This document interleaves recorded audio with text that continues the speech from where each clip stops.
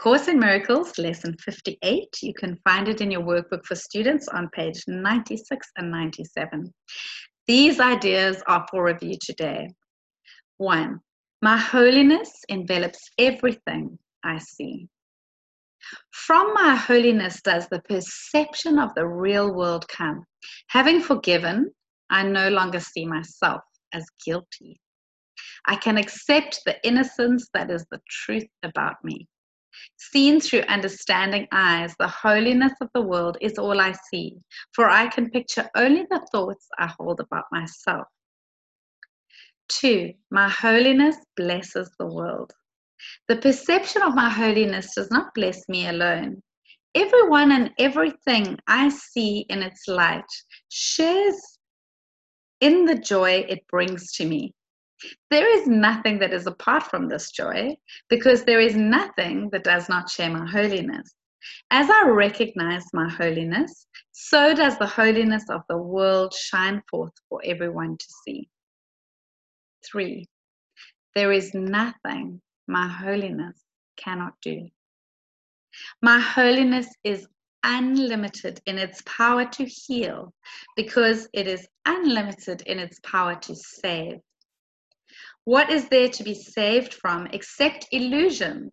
And what are all illusions except false ideas about myself? My holiness undoes them all by asserting the truth about me. In the presence of my holiness, which I share with God Himself, all idols vanish. 4. My holiness is my salvation. Since my holiness saves me from all guilt, recognizing my holiness is recognizing my salvation. It is also recognizing the salvation of the world. Once I have accepted my holiness, nothing can make me afraid. And because I am unafraid, everyone must share in my understanding, which is the gift of God to me and to the world. 5.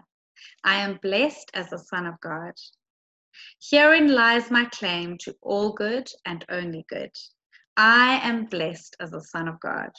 All good things are mine because God intended them for me. I cannot suffer any loss or deprivation or pain because of who I am. My Father supports me, protects me, and directs me in all things.